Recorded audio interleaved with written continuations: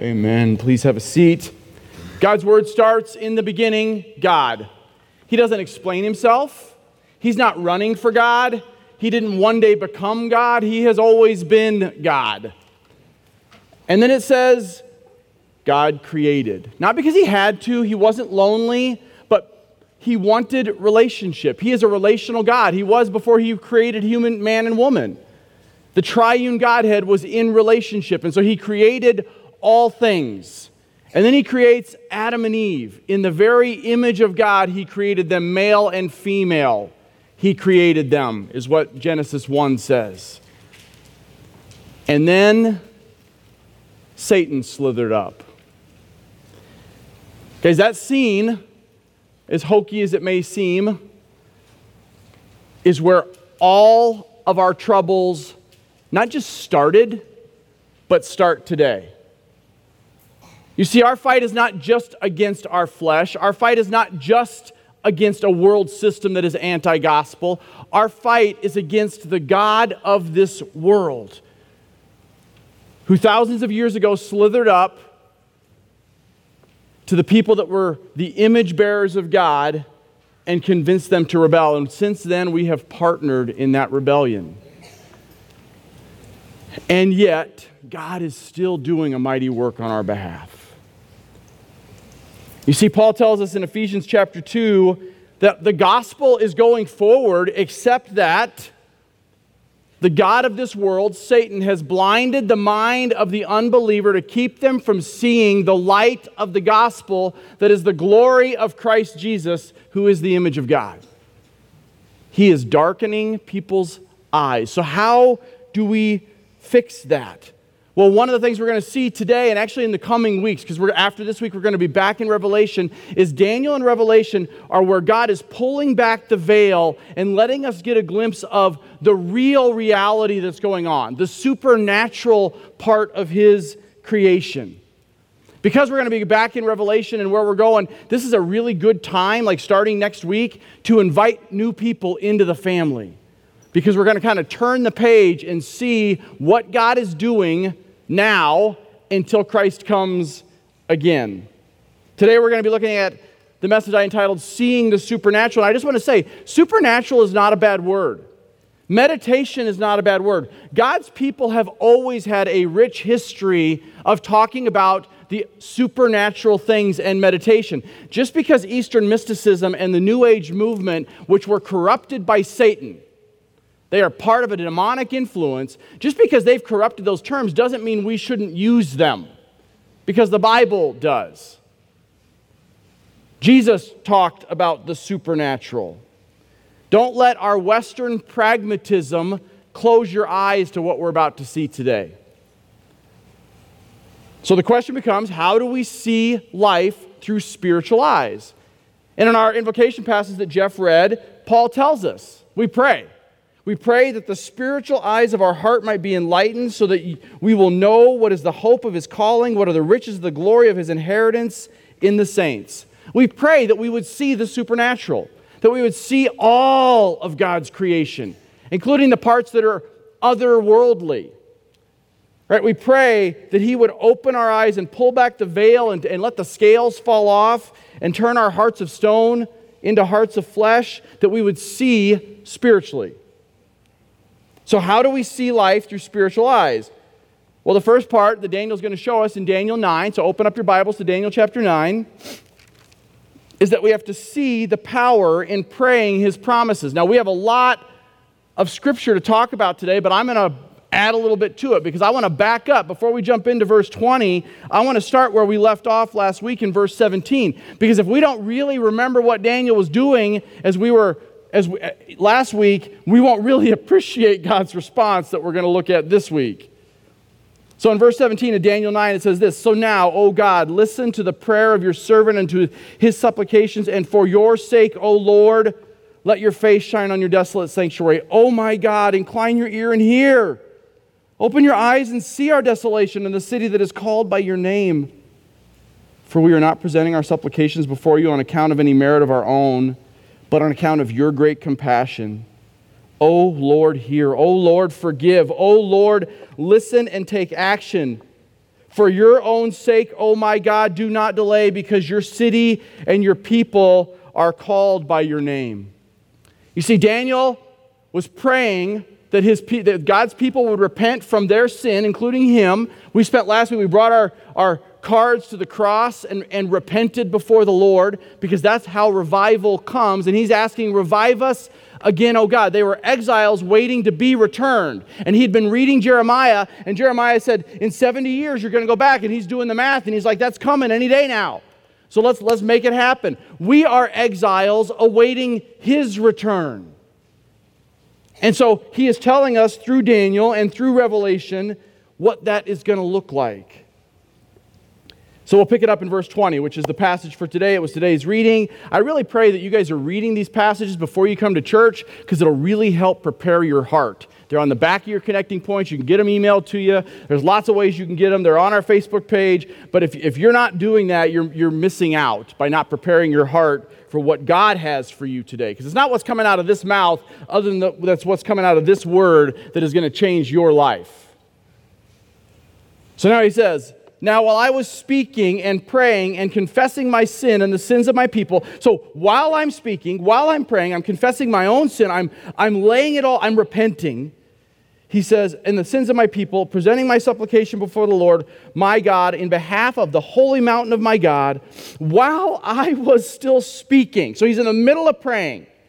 The man Gabriel, that's an angel, the same angel that came to Mary, who I have seen in a vision previously, came to me in my extreme weariness about the time of the evening offering. And he gave me instructions and talked to me and said, O Daniel, I have now come forth to give you insight with understanding.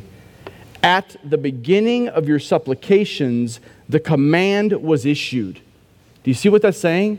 Because you were praying, our Heavenly Father has sent me to come to you. You're not, I can tell by the look on your faces that some of you aren't getting what that's talking about. Just let that sink in a little bit. Would Gabriel have come if Daniel had not prayed? Not according to this verse. At the beginning of your supplication, the command was given, and I have come to tell you that you are highly esteemed. So give heed to the message and to gain understanding in the vision.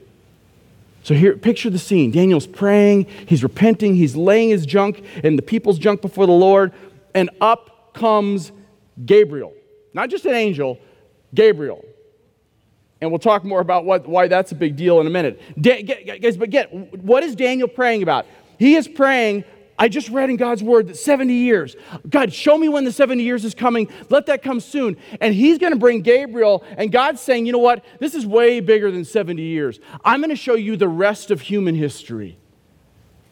I might pray this, 70 years, God. And God's like, yeah, Doug, you got to get a bigger picture, because I got the whole thing laid out. Now look at what happens. What we are about to see is one of the most powerful promises of Christ in all of Scripture, written 500 years before Christ came. Pick it up in verse 24. It says, 70 weeks has been decreed for your people and your holy city to finish the transgression, to make an end of sin, to make atonement for iniquity, to bring an everlasting righteousness, to seal up the vision and the prophecy, and to anoint the most holy place. Guys, who does that sound like? When it says, he's saying in 70 weeks, and we'll get to what that means in a minute, the time will come to finish transgression. The time will come to make an end of sin. Who made an end of sin? Christ, the only one who could. This is what differentiates Christianity from every other belief system in the world. Christ did it. Now pick it up. So he's talking, God is giving him a glimpse of there is one coming that is going to annihilate sin.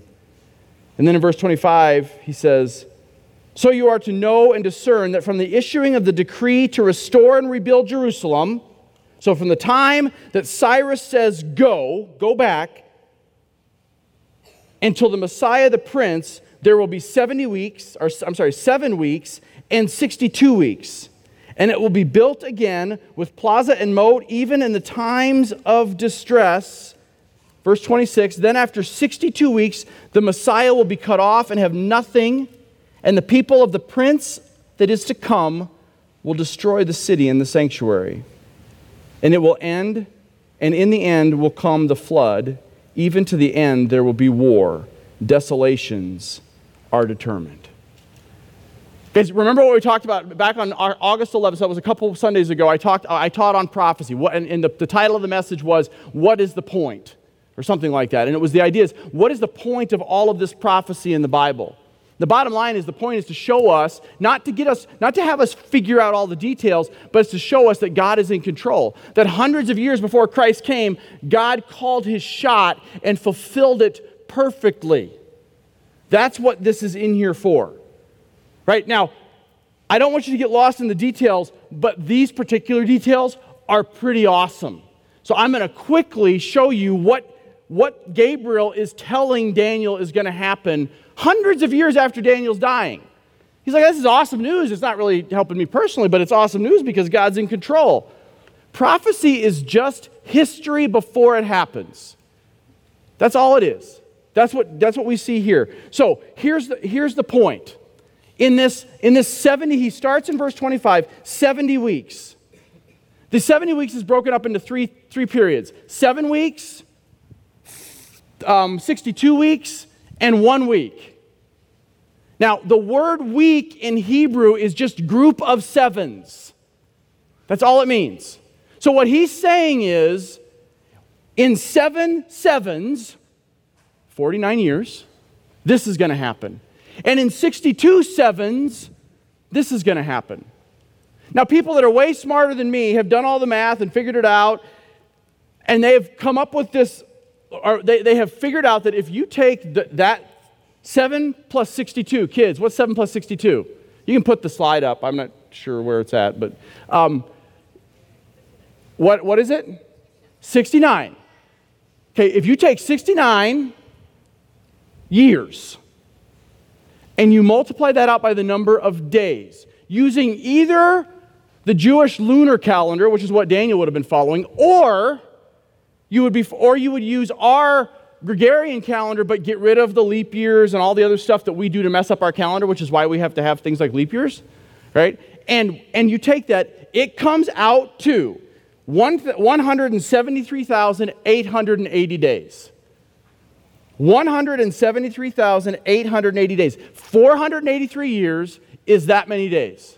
Now, I'm going through this fast, so you can go do the math, or you can research it online. There's all kinds of great resources that have done this math for me and for you. But here's the important part.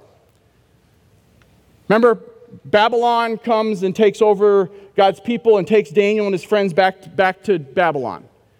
At some point, God, 100 years before he's born, God says, this man Cyrus is going to come and he's going to release my people. Cyrus dies, and the king who takes his place in the Persian Empire is Xerxes. He's the king when Esther was around. Xerxes dies, and his son Artaxerxes becomes king. Artaxerxes, all three of those kings released God's people over a period of time. From the time Cyrus did, Xerxes, and Artaxerxes. Artaxerxes makes the final command for God's people to be released on March 14th, 445 BC. Now you say, okay, so what is this 173,880 days? Guess what happened on April 6th of 32 AD? Jesus, for the last time, arrives in Jerusalem, and he weeps for his people. The number of days between the time that Artaxerxes, this pagan king, says, okay, the final decree to be restored, to the time that Jesus rides in on the donkey and begins what we call the Passion Week to redeem us from our sins, is exactly 173,880 days. Now let's keep reading. Verse 27. He transitions to this, but the Messiah will be cut off, he'll be crucified, and this desolation are determined, the end of 26. Now 27, it says, and he will make a firm covenant with the many for 1 week. That's 7 years. But in the middle of the week, he will put a stop to the sacrifice and grain offerings, and on the wing of abominations will come one who makes desolate, even until a complete destruction. One that is decreed is poured out, the one that is decreed is poured out on the one who makes desolation. You see, there's this gap of time between the 69 weeks, the 173,000 days. There's this gap of time between the last week, which is 7 more years. That gap is where we are living, the church age. And we're going to get into all this in Revelation, because we're going to be in Revelation 5 next week, and then Lord willing, we're going to start looking at what's going on during that gap in Revelation 6 through 19. The church, when in these end times, when this desolation happens and then is made, and then is conquered by Christ. But in the meantime, this is where, and I'm not even going to talk about it, this is where, verse 27, is where the Old Testament affirms the Antichrist is coming. For a period of, he may already be here, for a period of 7 years, he will establish a covenant with God's people. And halfway through that time, so what verse 27 is talking about, he will turn on God's people. And 3.5 years after that is when Christ is coming back again. And I'm going to leave that there because we're going to be talking a lot about that in Revelation 6 through 19. But guys, this is why we're doing the 2 books together. Because what Daniel is talking about here, John is getting revelation to in full in Revelation chapter 6 through 19. What I want you to remember is 2 things. One, the end of the tribulation ends with Christ's final return, the end of all sin, and the establishment of his kingdom on the earth forever. And guys, Christ told us this was going to happen. In Matthew chapter 24, it says this, immediately after the tribulation of those days, the sun will be darkened and the moon will not give up its light, and the stars will fall from the heavens, and the powers of the heavens will be shaken. Then will appear in heaven the sign of the Son of Man. And then all the tribes of the earth will mourn, and they will see the Son of Man coming on the clouds. This is his second coming, his second advent. The clouds of heaven in power and great glory. And he will send out his angels with a loud trumpet call, and they will gather his elect from the 4 winds and from the end of the heaven to one another. So Christ is just affirming what his Father has said 500 years before he was born, right before he goes to the cross. Guys, I just want you to stop for a minute and think about this. Think about all of the moving pieces that had to take place for that promise to be fulfilled on the exact day that he said it was going to happen. Nations had to rise up and fall. Right, guys? I mean, just like think about just the act of raising up each of those kings and then bringing them down. Guys, think about just from the time Jesus was born, when Gabriel comes to Mary. In that time frame, at exactly the number of days that he said, and Jesus is 33 years here on earth walking around physically, he has to prepare some disciples, including Judas, who betrays him, so that it all works together on that day in April of 32 AD. I mean, come on. Can God handle your problems? Right? Is he, not just handle your problems, is he actively interacting in the lives of people? We have this idea, even in the church, that somehow God spun this thing up and now he just leaves us to figure it all out. Guys, the only way this worked is if he is actively intervening in people's lives. And he's still doing it. He didn't stop. That's the God that we serve. So what should we do? Well, we should pray. Right? We should pray a lot, because that's how that's where Daniel got this vision. He prayed and the angels were sent. And then the other thing we should be doing in the meantime is shine. Guys, we have got to shine and share the gospel. Do you get that the word for angel just means messenger? Gabriel is a messenger of God, and so are you if you're Christ's. So am I. So is his church. And we partner together. And that's what brings us to the rest of the message today. So how do we see through supernatural eyes? First, we have to see the power in praying his promises. The second thing we have to do is we have to seek to experience him in powerful ways. We have to seek to experience him in powerful ways. So we're going to transition to chapter 10, and yes, we're going to get through the whole chapter today. Look at verse 1. In the 3rd year of Cyrus, king of Persia, a message was revealed to Daniel. I'm going to stop there. So I'm not going to stop this often, so it won't take us this long. But 2 years later, so the scene we just saw in chapter 9, 2 years later, now chapter 10 is coming. What is Daniel doing in the meantime? We just turned the page from 9 to 10 and went by 2 years of Daniel's life. Here's what Daniel's not doing. He's not just sitting around waiting for the next great spiritual experience. He's just doing what Daniel does. He's reading God's word. He's praying earnestly and fervently. And he's serving the king of Persia to be a light in that court. Right? He is actively involved in his community to shine brightly. Because that's part of how God is giving him this revelation. Guys, 90% of life is just showing up. Like seriously, 90% of life is just being there. Being there for the person that is hurting and really being there. 90% of life is just making time in the morning to read God's word. 90% of life is just making the time to go, okay, I'm going to stop in the middle of the day and I'm going to quiet my spirit and I'm just going to pray. Are you doing those things? 90% of life is just showing up to church on Sunday.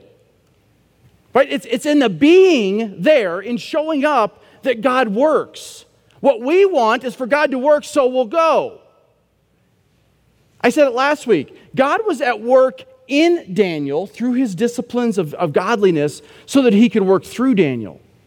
We too often go, just work through me, God, but I don't really have time for this, and this, and this. My life is too crazy, my family, my business, my school, my fill in the blanks, and yet we want God to show up. God showed up to Daniel every time in the midst of him doing something with and for God. Are we prioritizing the things of God so that he'll show up? Look at we'll pick it back up in verse 10. I got to keep going. Sorry. So, 2 years later, it says, a message was given to Daniel, who was named Belteshazzar. That was the name that was given to them by him to the Babylonians. And the message was true and one of great conflict, but he understood the message and had an understanding of a vision. Now, I'm going to go through several verses, so keep up. Verse 2, in those days, I, Daniel, had been mourning for 3 entire weeks. How many days? 21 days he's been mourning. Guess what? Look at what mourning looks like to Daniel. I did not eat any tasty food. I did not have any meat or wine enter my mouth, nor did I use any anointment at all until the entire 3 weeks was completed. On the 24th day of the first month, while I was on the bank of the great river, on the great river, that is the Tigris, I lifted my eyes and looked, and behold. So get this. He is praying and fasting for 21 days. In just the midst of some 2-year period of living life.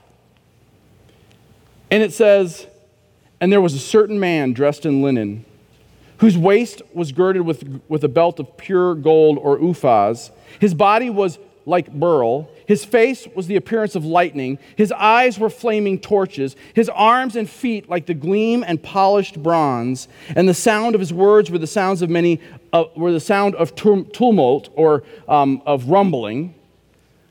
Who does that sound like? Who showed up? Jesus. This is the same vision of Christ that we saw in Revelation chapter 1.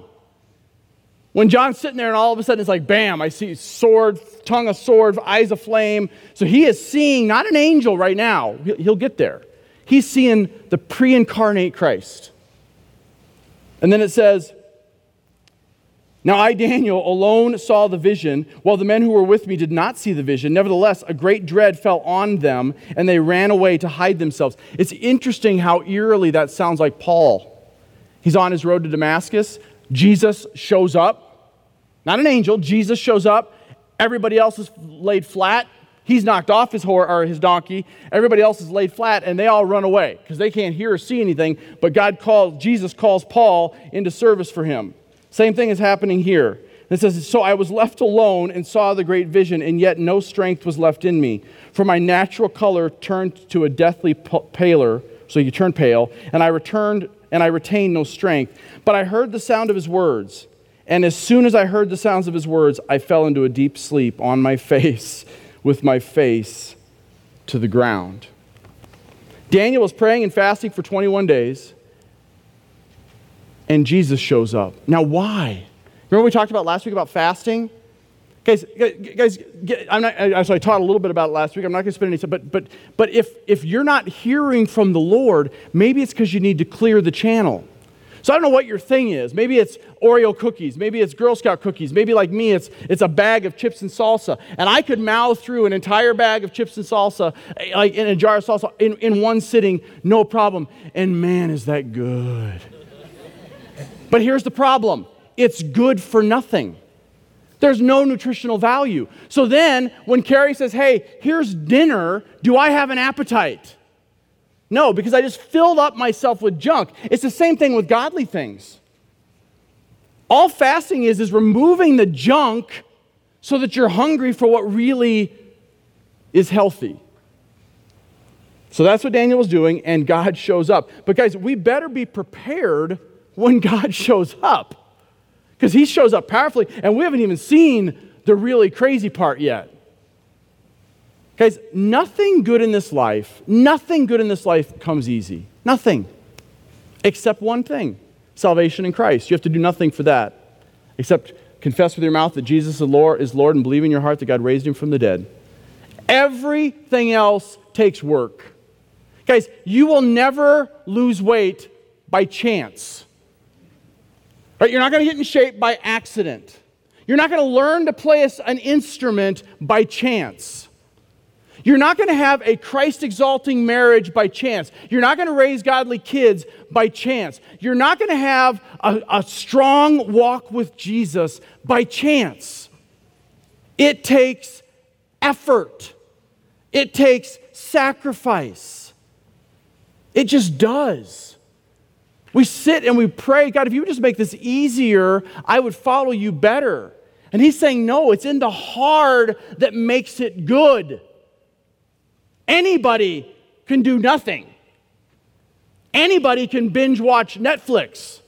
Can you open up your Bible and read my word and hear my voice? But we better be ready, because when we do that, and ask to seek him in powerful ways, he starts doing some things that make you uncomfortable. And I'm speaking about me. We had prayer time today, right? Pre-service prayer, or the prayer and worship from 9:15 to 9:45, and it went till almost 10 o'clock, as many of you saw. And there's that part of me that's like, oh, wait a minute, that's not our schedule, and blah, blah, blah. And then I have to just stop and go, hold on.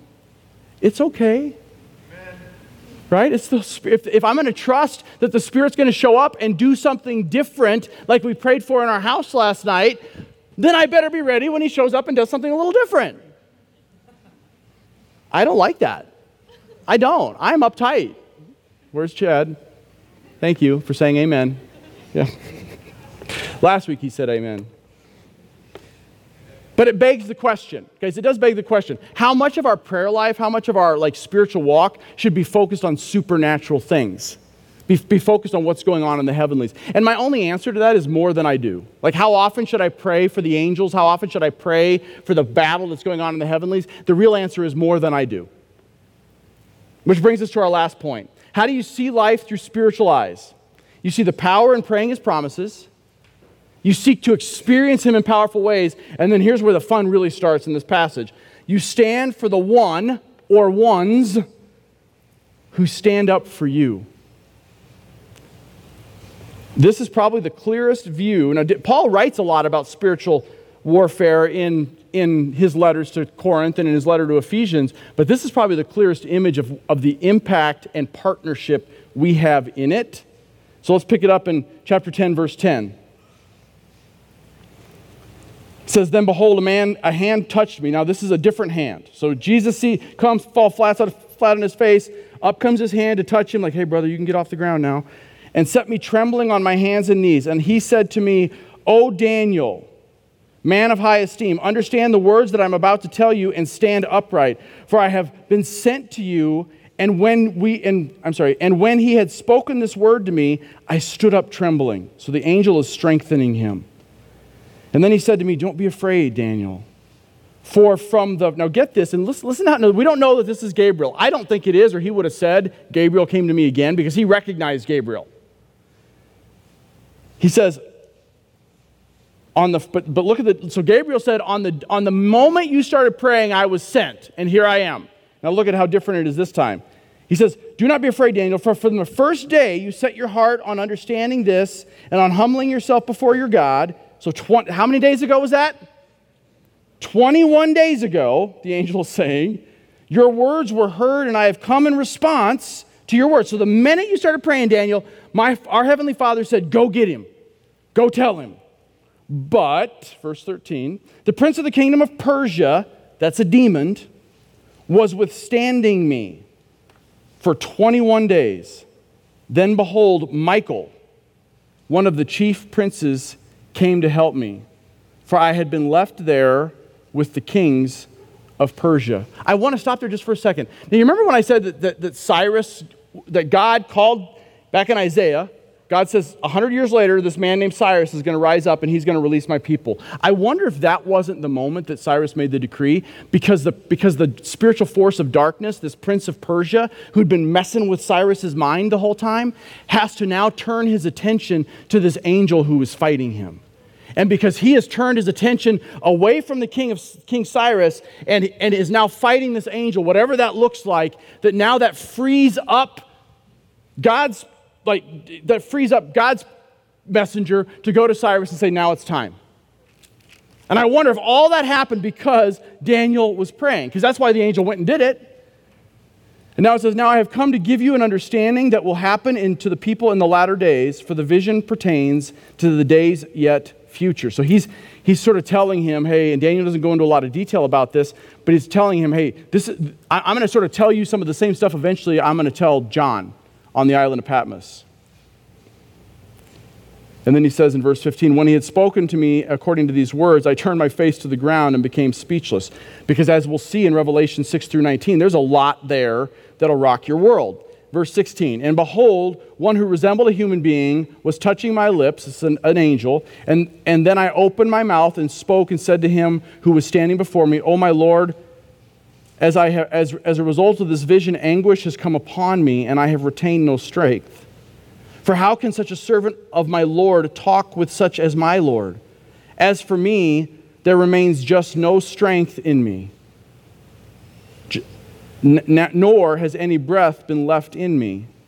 Then this one with the human appearance touched me and again and strengthened me, and he said to me, O man of high esteem, do not be afraid. There's our part in this process. Do not be afraid. Peace be with you. Take courage and be courageous.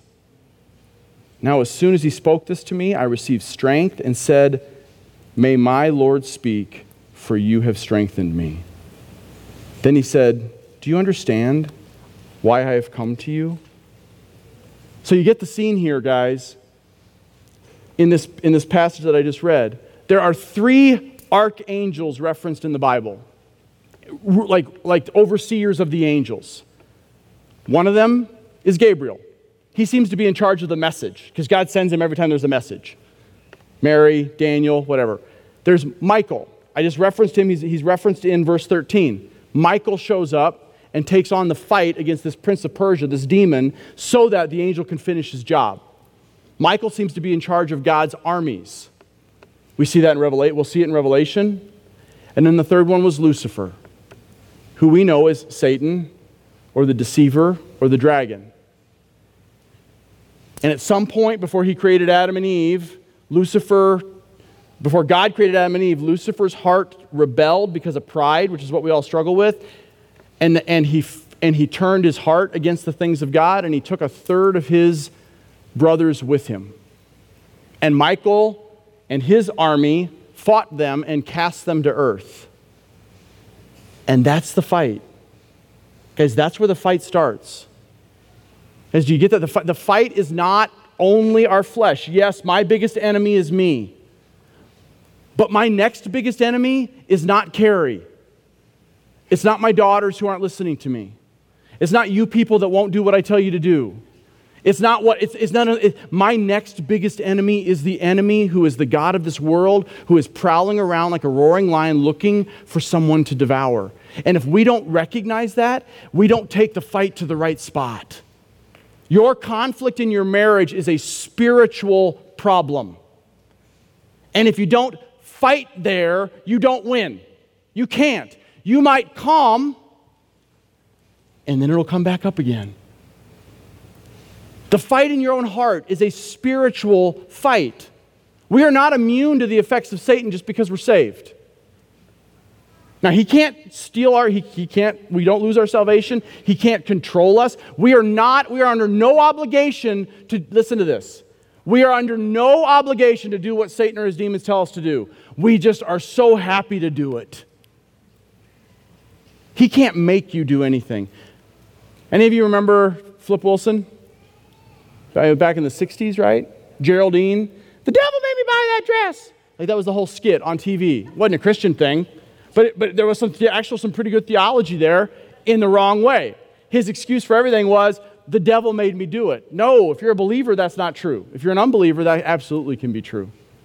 But he does have influence over us. The question is, are we strengthening the angels? Are we doing our part? Are we doing what verse 19 says? To not be afraid, be at peace, take courage, and be courageous. Because guys, just like the angels strengthened Daniel, we strengthen them.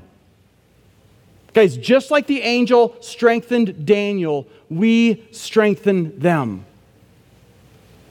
I'm going to read the rest of the passage, and we're going to begin to close up. It says,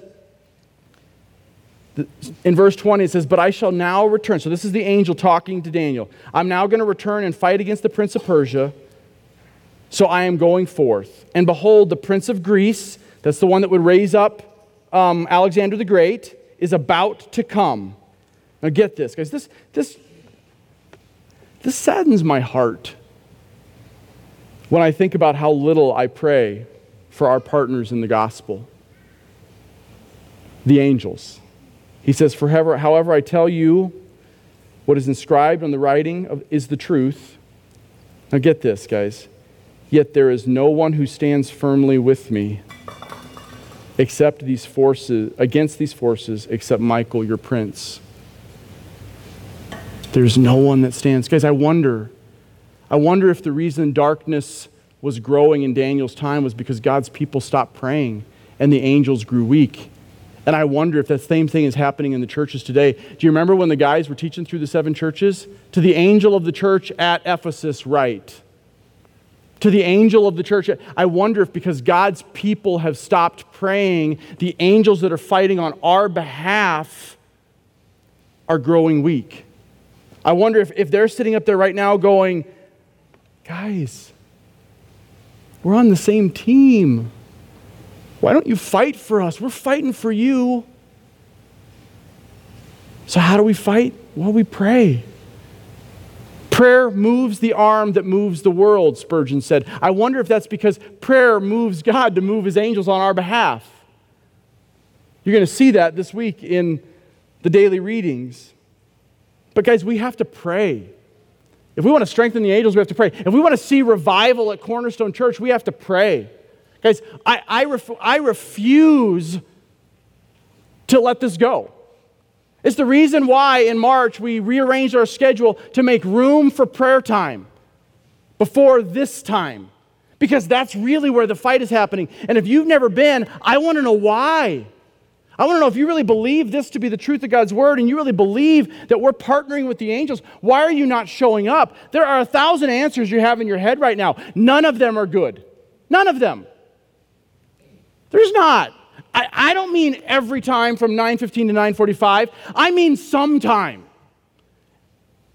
Show up at 9:30. Show up once a month. But show up. We usually start with about 20 people. By the time 9:30 comes around, we have 40 or 50. I want to know why there aren't 100. Guys, that's where the fight's going to be won. That's where the fight for your family is going to be won. That's where the fight for your soul is going to be, of those that are not saved, is going to be won. It's not sitting here listening to me. It's calling on the host of heavenly armies to come down and do battle on our behalf during this time. Guys, there are 1,000 reasons not to follow after God like Daniel did. There are. I get it. But we cannot look at Daniel's life and go, man, I wish I had the experience with God he did without doing what he was doing, because that's why he experienced it. Guys, we need to get a bigger picture of the God we serve. That's the bottom line. And what I mean by bigger picture is we need to get a picture of what's going, not just what's going on here, but what's going on there and here. As the music team comes up and the lights go down, I'm going to ask the question one more time. So how do we see life through spiritual eyes? Guys, here's how. We embrace the truth of the gospel, but it's got to be the whole gospel. And what I mean by the whole gospel isn't just that we're sinners and that what we preach here all the time. Here's what I mean today by the whole gospel. That when Christ came to die on the cross, he came to redeem all of creation. All of creation, except for two groups. The angels that rebelled and the people that won't bow their knee willingly. That's it. Guys, there is not a molecule in all, not just in your little world, my little world, and everything that consumes my being in your business or your family, like all this stuff. Guys, there is no part of any of that or any galaxy anywhere that Jesus doesn't look and say, mine. It's mine. All of it. That's what I mean by getting a bigger picture. Guys, if we got a bigger picture of that God, who's like, you know what, I'm coming back. And when I come back, all of creation will declare my glory. All of creation will sing my praise. All of creation will bow before me. Not because, at that point, because we have to, but because we'll finally realize, oh my, how pathetic am I? How feeble my faith. He came and lived and died and rose again for you and for me. And he's coming again in glory, and his heavenly hosts and those that have gone to be with him are going to come back with him. So what's keeping you from coming?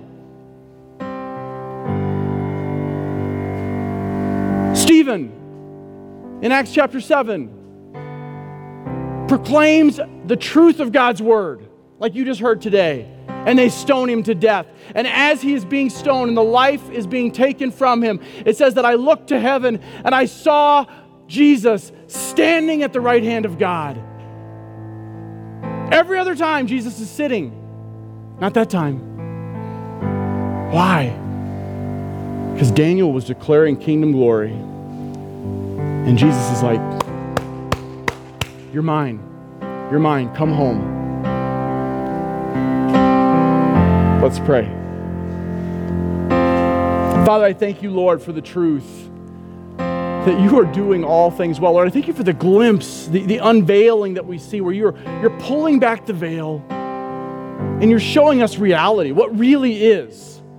Lord, I pray that we wouldn't get lost in all the details and trying to figure out the math, other than to say, man, our God, you are in control. You're in control of every molecule. So may we find our rest. May we not be afraid. May we be at peace.